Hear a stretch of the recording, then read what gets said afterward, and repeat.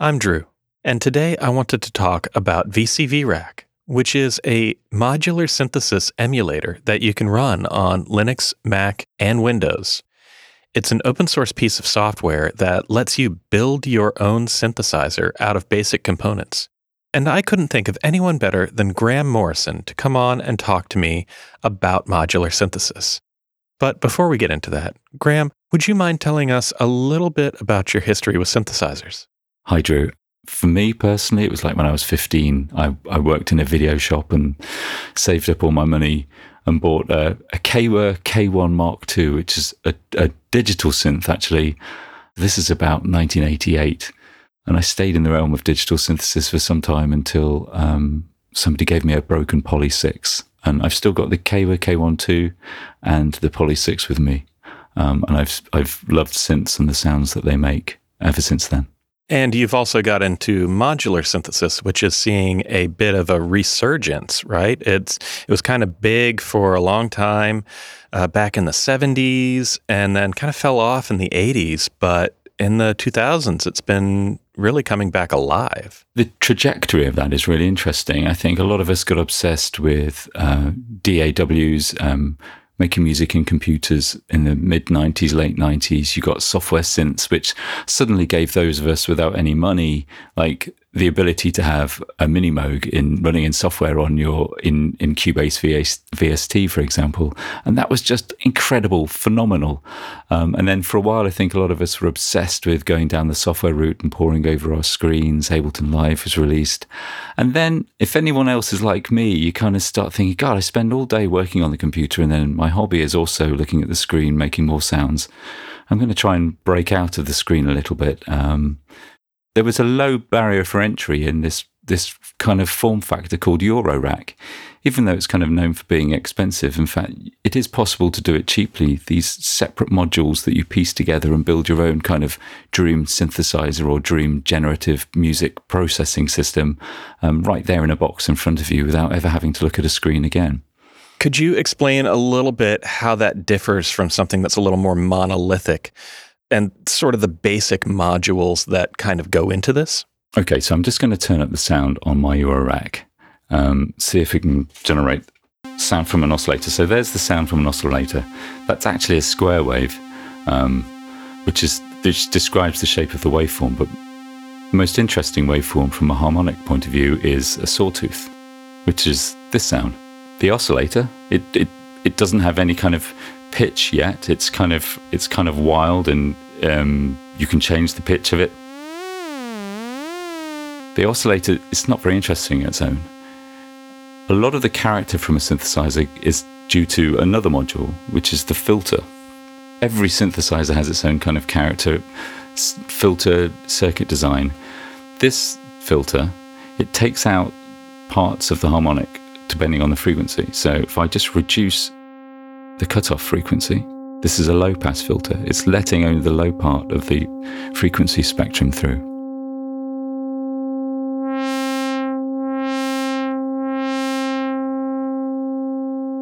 There's another thing often called Q, or resonance, which emphasizes the point where the cutoff cuts the audio off. It's the classic filter sweep. And the two things become more interesting when you push them through a third module type, which is called an envelope. And the envelope basically changes the amount of cutoff or filter or amplitude or both over time. You trigger the envelopes with a gate. So you typically send the gate from a keyboard or from a sequencer. So let's see if this works. So that's the sound of the sawtooth oscillator going through a cut-off filter, low-pass frequency filter, being controlled by two envelopes. One that's controlling the amplitude and one that's controlling the filter. If I trigger some notes automatically, and I change, for example, the rate of attack on the envelope for the amplitude, which would be the rate at which the sound comes up after it's been triggered. Exactly that. This is the effect. Equally, the very other end of the envelope, so there's 4 stages. It depends actually on the envelope. Drums will have 3. This is 4. The very last stage is release, and that's the suddenness of the sound going off.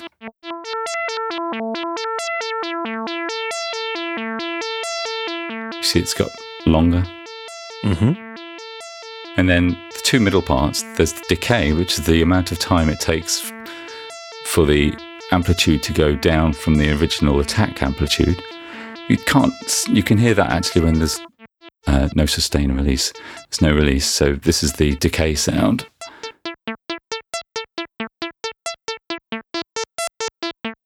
So you can see how decay is used a lot in drums to make very short and snappy drums. And then after that, the last stage is sustain, which is the volume when you hold down, or when the gate stays open. The amplitude, rather. And that's basically all there is to it.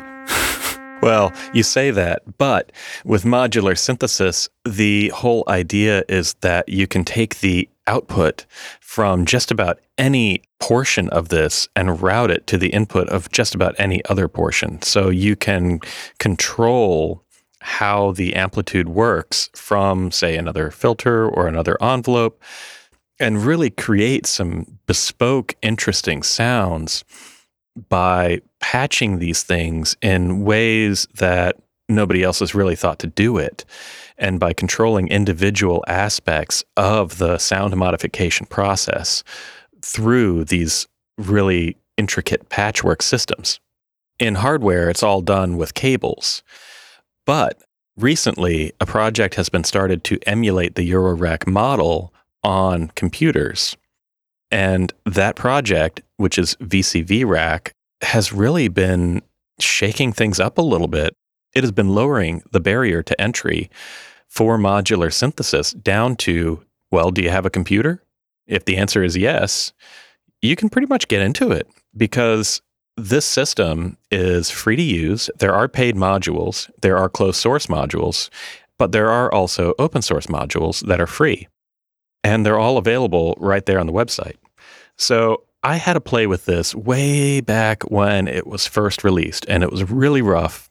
It crashed a lot. It didn't have any connections to jack audio, but it was really cool. And once it hit 1.0, I saw that in my newsfeed, and I thought, well, maybe it's time to take another look at this. Let's see if it's matured. Let's see if it's stable. And sure enough, it's been running great for me. Now, Graham, you had a chance to play with VCV a little more as well, right? And I was wondering what your impressions were of it. Yeah, I mean, I've used it for some time as well. It's an amazing piece of software. It's an amazing project.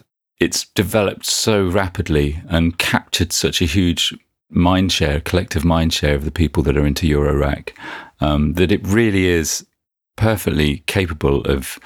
Anybody with an infinite amount of money can't use the amount of modules you can drag and drop into VCV Rack. It works flawlessly, the kind of design over connecting cables, the feedback that you get when voltage signals and audio signals are being carried over the cables and triggering various points. It's such a brilliant way of being able to get started and understanding the concepts behind all this. You can create, your own mini Moog just from using exactly the same components and wiring them up in exactly the same way. I love it. It's a brilliant piece of software.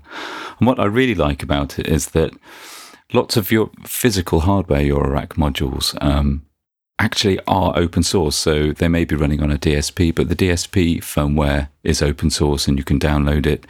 And now you can, rather than having to buy the components or build the module yourself, you can actually use VCV Rack as a kind of an emulator for the hardware that you can load up the actual real firmware, which I think is really exciting for some of the really out there modules.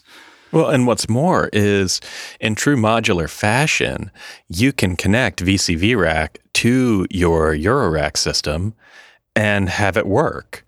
So it can become an integrated part of your existing or possibly future rack system, which I think is just super cool. So you can just basically convert MIDI to control voltage, and the whole thing just works. It's kind of like black magic in a way. Yeah, I mean, even if you don't want to go the MIDI route, if you happen to have a DC coupled audio interface, and they've been around for like 10 years, so you can pick up one from 10 years ago, runs on Linux. As long as the output is DC coupled, the audio outputs, that is, those audio outputs are quite capable of driving the voltage inputs on Eurorack equipment.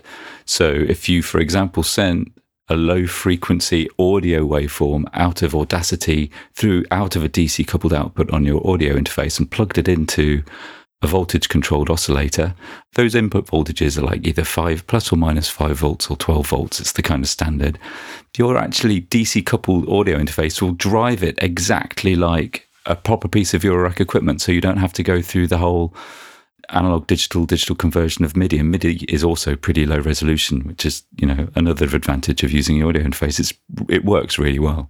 Yeah, I'm really excited to start trying that. I don't have any outboard equipment of my own, at least not as far as the Eurorack or Moog style synthesizers, although I do drool over them every time I look at them.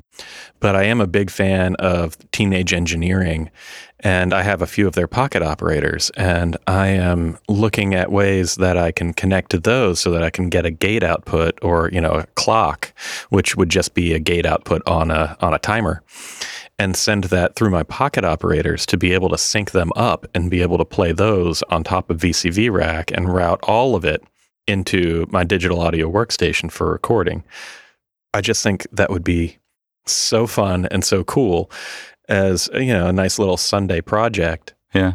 And in fact, now that you mention it, one of the modules I've got is built by Mutable Instruments that make a lot of the open source modules. And it's a MIDI to CV converter, and in UK pounds it's like £15. You build it yourself. It's a very, very simple circuit, and it just has a USB input. It appears as a MIDI interface on your Linux system or whatever system you're using, and you can output CV directly. And it's a really low cost way of getting connected. You could connect it to a Raspberry Pi. So I don't know if any pocket operators have a USB port on, but if you plug that in, it might appear as a USB interface. Oh, no, they are very simple little machines. I mean, they're called a pocket operator because they're about the size of a credit card. Yeah. And they just have little buttons and play sounds. And they're kind of like a mix between a drum machine and a synthesizer, but with some extra functionality built on top. But the only real inputs and outputs are 3.5 millimeter audio jacks. Right. How have you found VCV Rack? I mean, going from like a limited palette of kind of equipment to kind of an infinite Eurorack setup. How did you find that? I hadn't been able to play with any modular systems for probably about a decade. Way back when I used to work in pro audio, I was doing a gig with Moogfest with the Moog Foundation, and they had purchased the Wall of Doom, which used to be Emerson, Lake and Palmer's gigantic synthesizer. And they chopped it up to 6 individual parts that all were on rolling cases. They were a little easier to ship around than this gigantic synthesizer. And they used it as an educational tool where new beginners to synthesis could see what modular synthesis was really like. So I got to play with that a little bit, and then nothing for like 10 years. Well, nothing except, the monolithic style VSTs and maybe a keyboard here and there, but nothing to this level. So when I started playing with VCV Rack, it was like the whole world opened up before me, and I could create sounds that I didn't know was really possible. And it is so much fun to get in there and start throwing in a few modules and see how this particular oscillator can get affected by this particular signal path and routing things back and forth. And the breadth of options is astounding. And once you realize that it's truly an unlimited platform, really only limited by the amount of CPU power that you have, you start to see the potential. And even if you're just looking at some examples on YouTube, you can start to see how crazy you can get with this and how minute you can make the adjustments. It's been really eye-opening for me and really instructional on how old synthesis used to be done. Like, you think back to those old Pink Floyd albums like Dark Side of the Moon, where they've got those long synth solos. And you're realizing it's a bunch of guys who've patched a bunch of stuff together and are turning knobs in real time to create these sounds. Like, that's how they did those albums. And now you can do it in software. That's crazy. Yeah, it is. But I have to admit, trying to keep to some kind of schedule or some kind of minimalism, and especially if you kind of like simple melodies or things like this, virtually impossible, because you just want to attach one more patch point. Yeah, absolutely. Like you've got a sound and it's sounding pretty good, but you're like, but what if it was a little brighter? Yeah, and I think that's a real problem. One more module and I think it's there. Yeah, I mean, a lot of that great music, I think, was because the hardware was relatively limited and you couldn't have this, an infinite number of oscillators. Yeah, there is something to be said about improving art by constraining it. And this is definitely the opposite of that. Yeah, which is an opportunity. I mean, as you say, no one's ever been able to put a 64 oscillator synth together, not realistically. Yeah, well, you don't really get the amount of infinite possibilities unless you're somebody with just a ton of cash, right?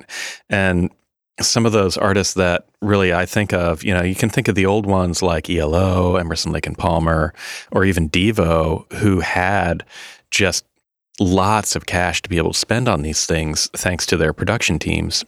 But one that really sticks out in my mind is one of my favorite artists, and that's Trent Reznor and Nine Inch Nails. Beyond the albums that he's made, he's been doing a lot of film soundtracks with Atticus Ross recently, all of which feature modular synthesis.